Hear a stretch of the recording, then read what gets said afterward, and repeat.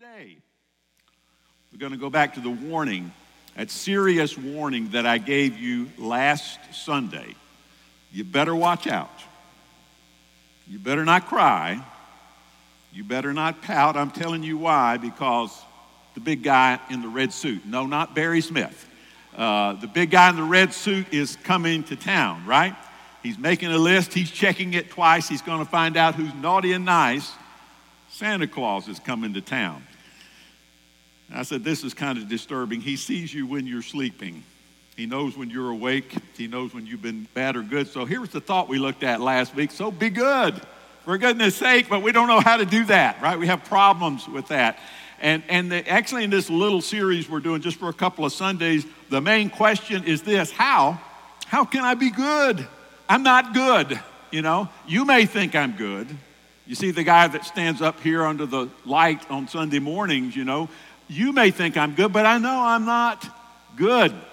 Last week, here's what we talked about. We talked about what Jesus said recorded for us in Mark's Gospel, chapter 10 and verse 18. Jesus said, no one is good. No one. Except God alone. There is no one who's good. Everybody's bad. If perfection is the standard, right? Now we lower the standard and we say, that's a good guy, that's a good person, they're good people, that kind of stuff. But Jesus makes this clear. And again, I'm not going to preach the sermon again, but I want to bring the thought back. No one can do enough to be good enough on his own, but God will make it possible. None of us can do enough good stuff on our own to be good enough for God. But God makes it possible. Jesus came to make it possible. That's what the season is all about. Salvation is by grace through faith. The gift of eternal life only comes through Jesus. We read a lot of verses last week. We talked about a lot of things, but let's just go back to the classic verse. You know, the best known verse in all the Bible, John 3:16. For God so loved the world. That means God loved the world so much that he gave his one and only Son, that's Jesus, that whoever believes in him shall not perish but have eternal life. So trusting in Jesus, believing in Jesus gives you the gift of eternal life and means that you are freed from the ultimate penalty of not being good enough. And that ultimate penalty is something the Bible calls hell. So we said, well, I've done that. You know, I believed in Jesus, but I still don't get it right. You know, I've trusted in Jesus, but I keep falling off the cliff. Well, welcome to the club. So does everybody else. Nobody gets it right all the time. Even, the Apostle Paul, whose letters account for more than about half the New Testament, even he couldn't get it right all the time. I love some of the things he had to say. In Romans chapter 7 and verse 15, he says this: I do not understand what I do. I can't understand. Hey, we're talking about a guy that wrote a lot of the Bible, right? I do not understand what I do, for what I want to do, I don't do it. I do not do it. But what I hate, I do. You ever get in that situation where you really want to do the right thing and you find yourself doing the wrong thing? How can I be good, So we go back to the verse from Paul's writing. We're going to be looking a lot at what Paul wrote in a letter to the Roman church and looking at chapter 6, a lot of his letter. But we're going to go back to this verse from Paul's writing that we closed with last Sunday, Romans chapter 6 and verse 14, where the apostle said this to a church, and it applies to us as well. For sin, for you Christians, for you believers in Christ, for sin shall no longer be your master. Sin's not going to be able to lord it over and have its way with you anymore, because you are not under the law, but under grace. Being saved, becoming a Christian, believing in Jesus, following Jesus, receiving the gift of eternal life does not guarantee that we're going to live above sin, that we're never going to do another bad thing in all of our lives. But here's what it does. It gives us the capacity to defeat the sins in our lives. So the question for today is this: how do I defeat sin in my everyday life? How do I do good? in my day-to-day life. I want to, but I keep messing up. I want to.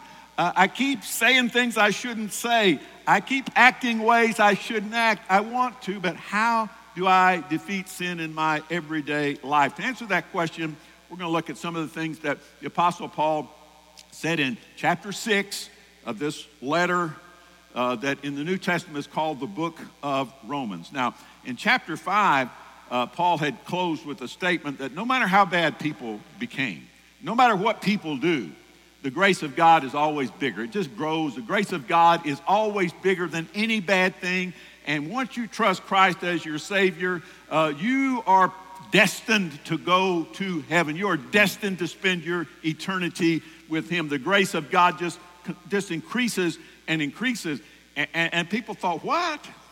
The grace of God just keeps getting bigger and bigger. And evidently, Paul starts the next chapter with a common criticism, or maybe just a thought that people had. But here it is, Romans chapter 6, verse 1. What shall we say then?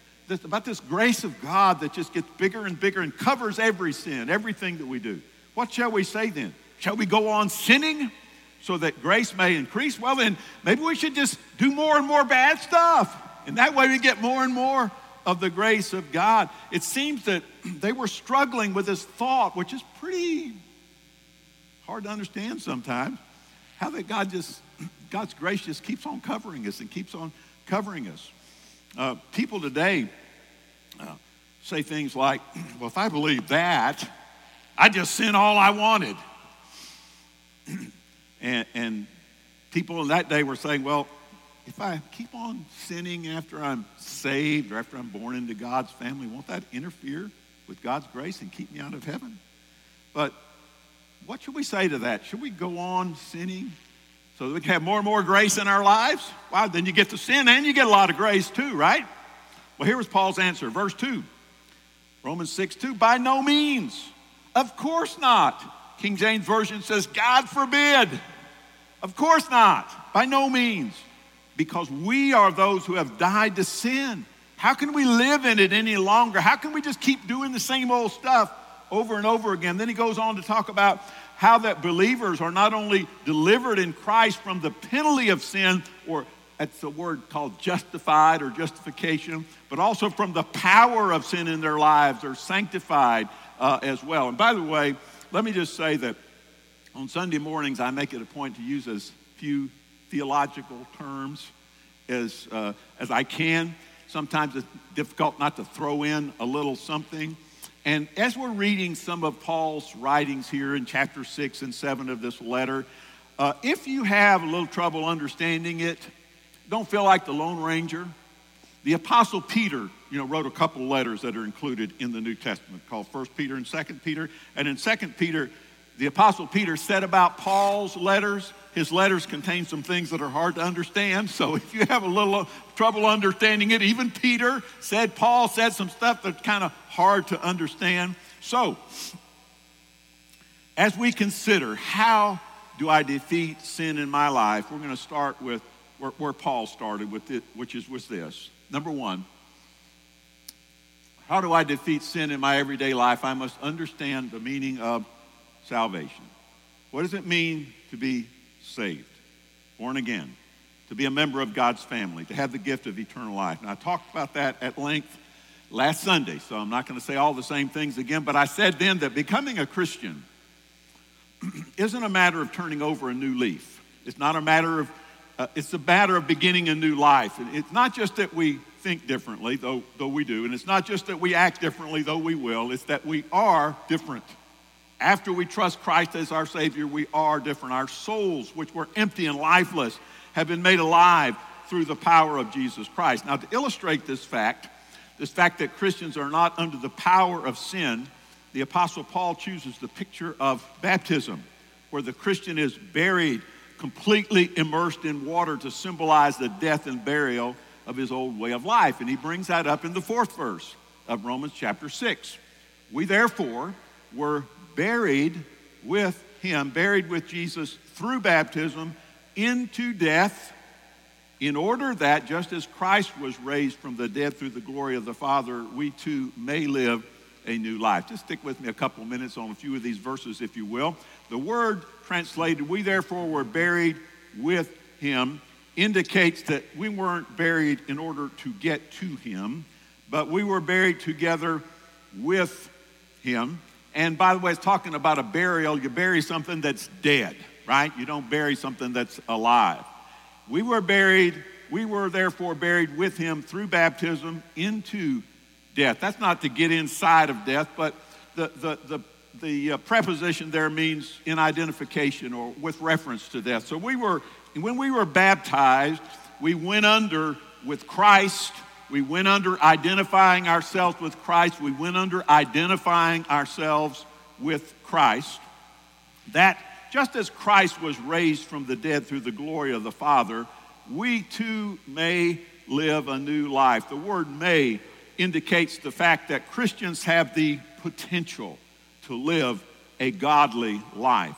When you accepted Jesus Christ as your Lord and Savior, God put something new on the inside of you. The Holy Spirit took up residence in you. He made you a new person, and now you have the ability to live for him. You have the capacity for holiness, if we want to throw in another theological term. Something supernatural happened when you trusted Jesus as your Savior. You are transferred from the spiritual darkness into spiritual light. You are transferred from spiritual death into spiritual life. And now you have the potential to live a godly life. You didn't have that potential before. Now, that doesn't mean you are going to live a godly life, but you have the ability to do that if you want to. You have the potential to do that. In another letter that Paul wrote that's included in the New Testament, 2 Corinthians chapter 5:17, he put it like this: therefore, if anyone is in Christ, the new creation has come. The old is gone, the new is here. So, because of God's gift of salvation, we have potential. We have power over, we don't have to do that old stuff that we did before. Before we knew Jesus, we were dead in sin, but now we are dead to sin. As we continue in Romans chapter 6, verse 6, the Apostle Paul wrote this: for we know, here's what we know, our old self was crucified with him, so that the body ruled by sin might be done away with, that we should no longer be slaves to sin. We know that. We're not slaves to sin. We think, that's just who I am. That's just what I do. That I just can't get over it. No, that's not what the truth is. Verse 7, because anyone who has died has been set free from sin. I don't feel that way. By the way, if you have trouble understanding this, remember what Peter said. Some of what Paul says is hard to understand, but here's what you can understand. You know, you don't have to be a Christian very long. You don't have to have believed in Christ very long ago to realize that sin is alive and well in you and in your actions. And we read that verse from Paul. Here's something else that Paul said in Romans chapter 7. He said, verse 19, for I do not do the good I want to do. Hey, we're talking about Paul here. He's a pretty big name, right, in the Bible. But even the evil that I do not want to do, this I keep on doing. Ever feel that way? Then you can say with the apostle, continuing verse 21, so I find this law at work. Although I want to do good, evil is right there with me. Kind of like playing golf, Tom. You know, I want to do good. It's just a game. But sometimes I feel like taking that club and throwing it as far as I can down the fairway. But I've never done that in front of Tom. Just drop it on the ground occasionally, you know. Although I want to do good, evil is just right there with me all the time. Verse 22. For in my inner being, on the inside, I delight in God. So I want to do the right thing. But verse 23, I see another law at work in me. There's something else going on in here besides good. Waging war against the law of my mind and making me a prisoner of the law of sin at work in me. There's a battle. There's this churning. It's going on. I want to do the right thing. And sometimes I do and sometimes I don't. And here's what Paul says about himself, verse 24. What a wretched man I am. I feel that way a lot of times. What a wretched man I am. Who's going to rescue me from this body that is subject to death? As long as I'm in this body, it's going to die one day. We're all going to die. And the body that I have, it's not as young as it once was. Who will rescue me from this body that is subject to death, this war that keeps going on within me? The ultimate answer to that question is found in the next verse, Romans 7:25. Thanks be to God who delivers me through Jesus Christ our Lord. That's the ultimate. Ultimately, I'm going to be with Jesus. And I'll be perfect, but I'm not yet. So until that ultimate victory, Paul has some suggestions back in chapter 6 of his letter. Verse 8. Romans chapter 6, verse 8. Now, if we died with Christ, and we did, by the way, we died with Christ when we believed in Jesus, and we publicly said that when we were baptized, immersed in water. If we died with Christ, we believe that we will also live with him. Verse 9.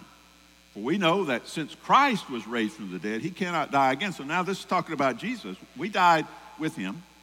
We know that Christ was raised from the dead. He cannot die again. Death no longer has mastery over him. Death is not his master. Jesus, when he rose from the dead, was victorious over hell and death and the grave and all that stuff.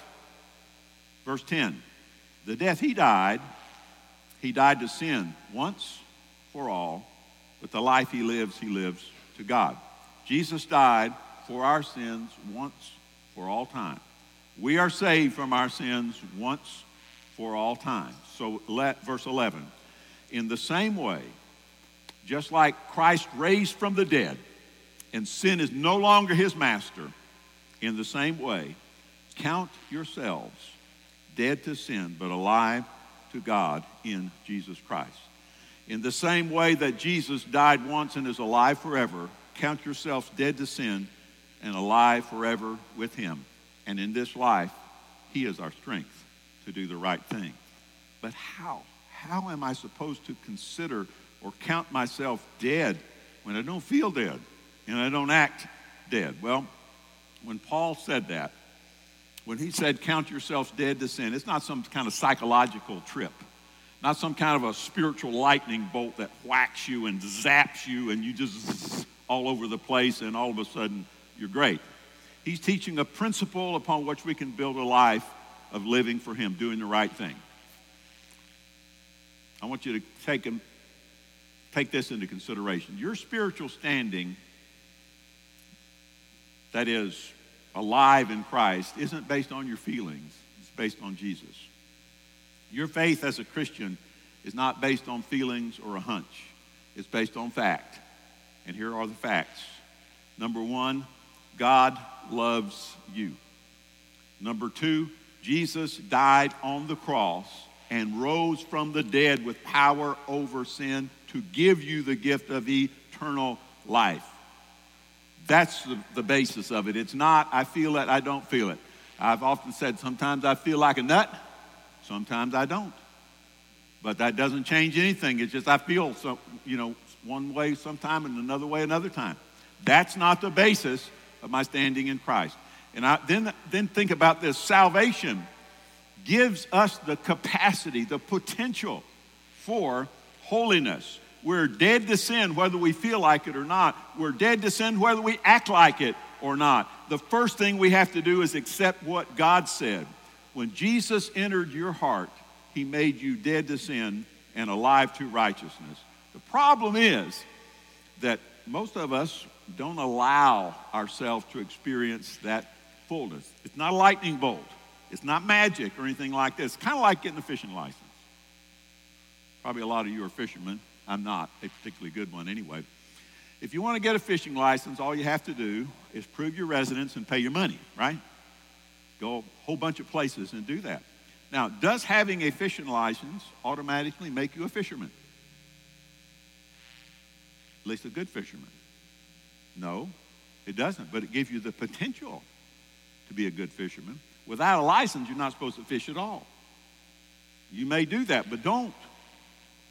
God doesn't approve of that, right? But with the license, you have the right to become the best fisherman in the world. Now, some people become good at it and others don't. Why? Well, it's a matter of how seriously they take the privilege of fishing. If you take it seriously, you're going to get good at it. You're going to catch some fish. If you don't take it seriously, you're just going to put a line in the water every once in a while and nothing ever happens.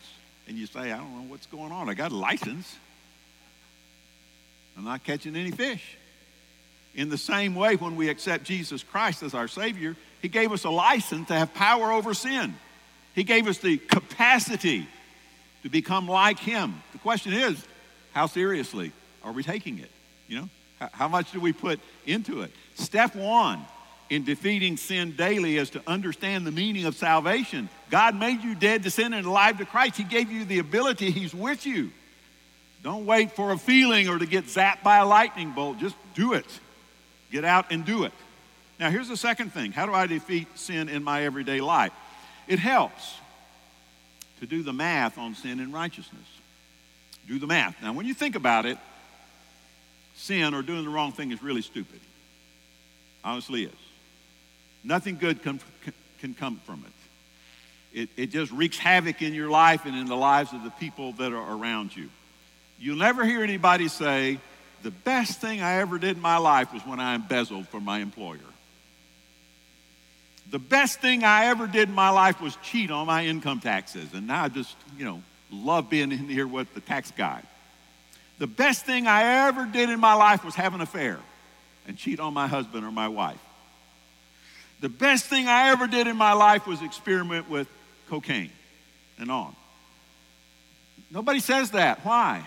Because sin does nothing but destroy and bring chaos in your life. And Paul reminds us that we have a choice, that we can do it or not, and there are consequences that come with our choice. Romans chapter 6, verse 16. Don't you know that when you offer yourself to someone as obedient slaves, you are slaves of the one you obey? It seems that's like by definition, right? Whoever you decide to follow, that's whose slave you are. Whether you are slaves to sin, which leads to death, you can choose that if you want, but that's where you're going, or to obedience, doing what God wants you to do, which leads to righteousness. You can choose sin, which leads to death, or you can choose to obey God and gain his approval and have a better life and hurt a lot less. And then Paul goes on to talk about the consequences of sin. Verse 21, Romans 6:21. What benefit do you reap at the time from the things you are now ashamed of? What did you get out of it? Now you're ashamed that you did it. Those things result in death. That's the result you get, death, shame and death. And a couple of verses later in verse 23, the apostle wrote this, for the wages of sin is death, but the gift of God is eternal life in Christ Jesus our Lord. The wages of sin is death. And so in these verses, Paul reminds us of three things about sin. The first one is this, it leads to death. The second one is it leads to shame. And the third is it brings its own punishment. Now, let's look at that a little bit closer. Here's what I'm talking about.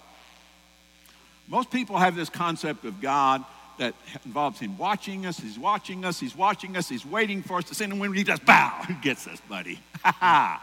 I was hoping you'd do that. You won't ever do that again, will you? It reminds me of country music. Does anybody remember George Jones and Tammy Wynette? They sang a song, others did too, but called God's Gonna Get You for That. Anybody remember that? God's gonna get you for that. God's gonna get you for that. There ain't no place to run and hide because he knows where you're at. God's gonna get you for that. God's gonna get you for that. Every wrong thing that you do, God's gonna get you for that. And by the way, one of the great things about that song is that George and Tammy aren't talking about themselves and all their affairs and their drunkenness and all that stuff. They're talking about the hypocrites down at church, but that's okay. God's going to get you for that. That's not how it works, folks. That is not how it works. It's not God getting you because you do something wrong. Sin brings its own punishment. The wages of sin is death. Sin has its own wages, and they aren't good. So it's not about God getting you. It's what you choose for yourself. Parents know about that. You have a little child, and you say, Johnny, don't touch that stove. Because if you touch that stove, it's going to what? It's going to burn you. And so when you're not looking, Johnny touches the stove. And guess what happens? It burns him. And he's crying. And so you say, I told you that was going to happen. You suffer with it. Now go in your room and stay in there and think about what you did. Right? Isn't that what you do? No, of course not. You put your arm around Johnny and you love him and you bind up his wound. And then when he starts to calm down a little bit, you say to him, now do you see why I told you not to touch the stove? I love you. And I don't want you to be hurt. That's the way it works. That's the way it works, you know. It's the same way with the Heavenly Father. He doesn't set a bunch of arbitrary rules just because he loves to make us stay in line and he loves to whack us around. No, he wants us to avoid sin because it hurts.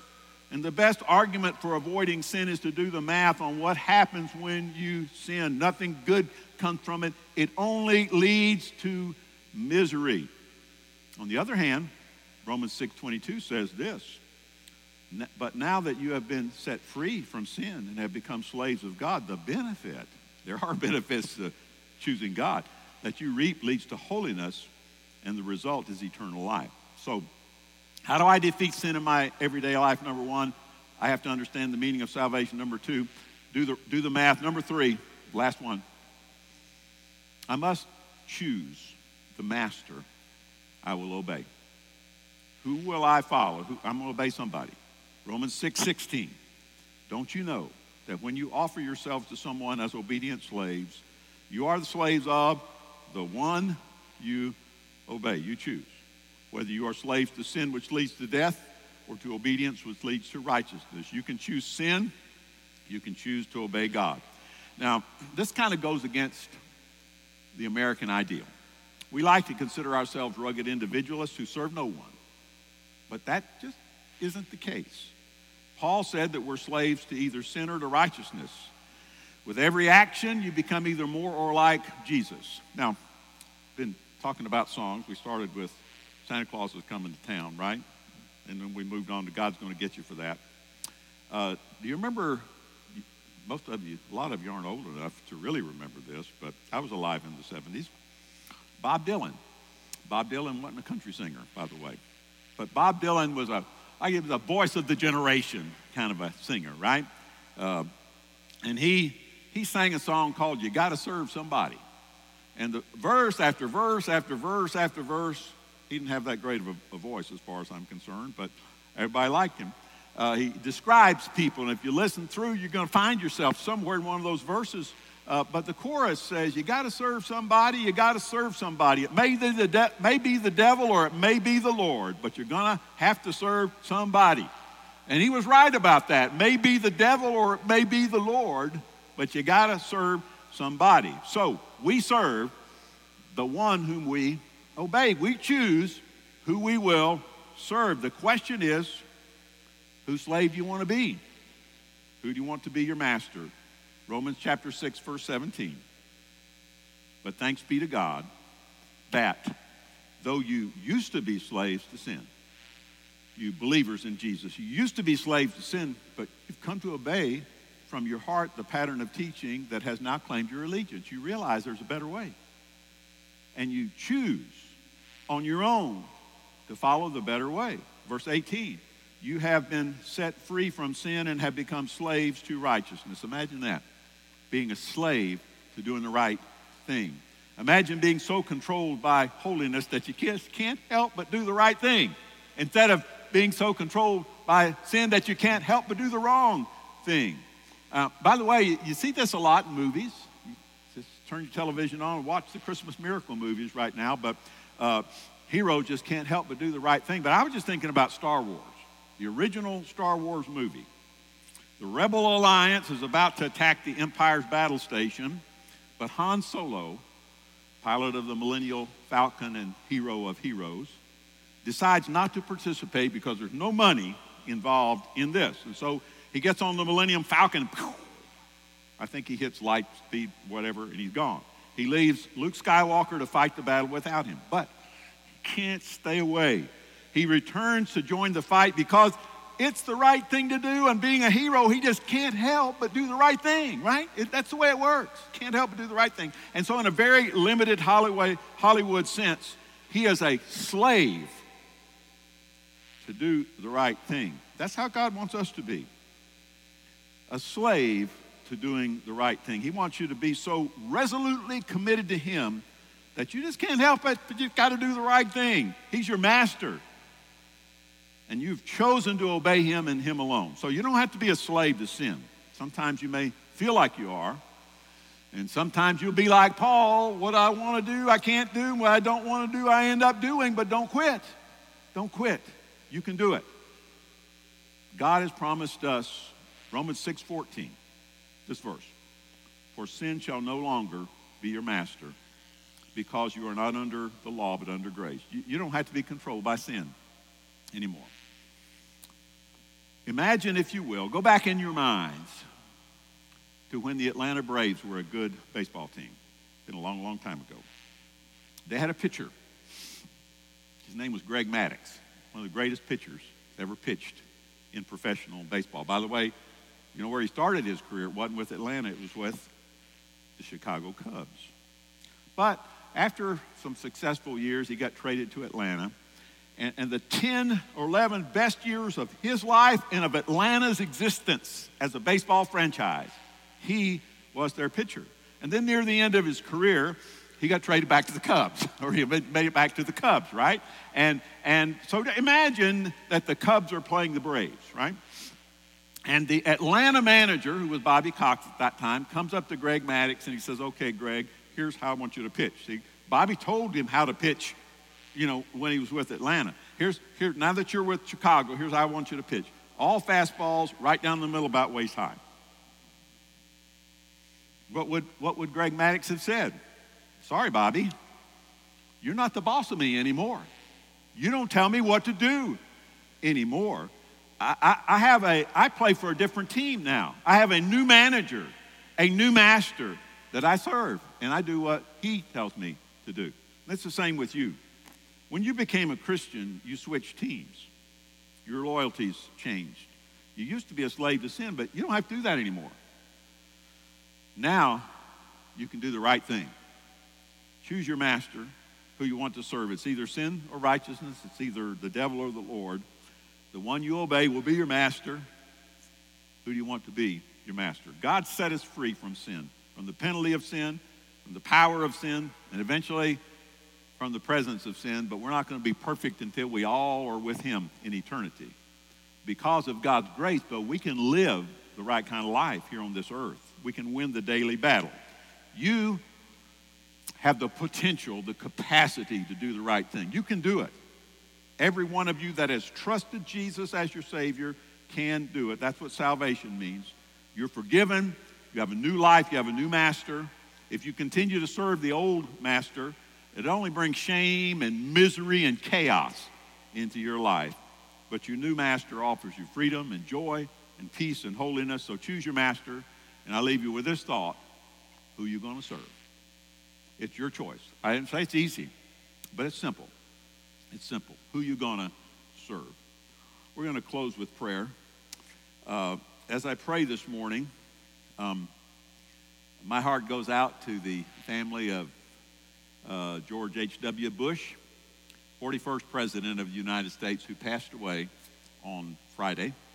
44th Vice President, I think, under Ronald Reagan. Truly a good man. As I read some things about him, he agreed, next stop, heaven. And I certainly hope that's the case with him. His last words were to his son, just George W., I love you. And what a good good 3 words to go out on, right? But I would just like for us to, as I pray this prayer, I'm just going to ask for, not praying for the president, but comfort for his family. And may we move forward in the right direction. Father in heaven, thank you for Jesus and eternal life and all the good things you do for us. And give us the grace to want to do something in return. to do the right thing just because it's the right thing and just because it brings honor to you. And as a sidebar, it does good things in our lives and the lives of the people that we love. Our heart goes out to the family of President Bush. Ask you that you would comfort and encourage them and use this event in their lives to draw them to you and to direct them to you. And there's going to be a lot of public display. And may the best result of that public display be that people turn to you. We love you and thank you in Jesus' name. Amen. Please stand.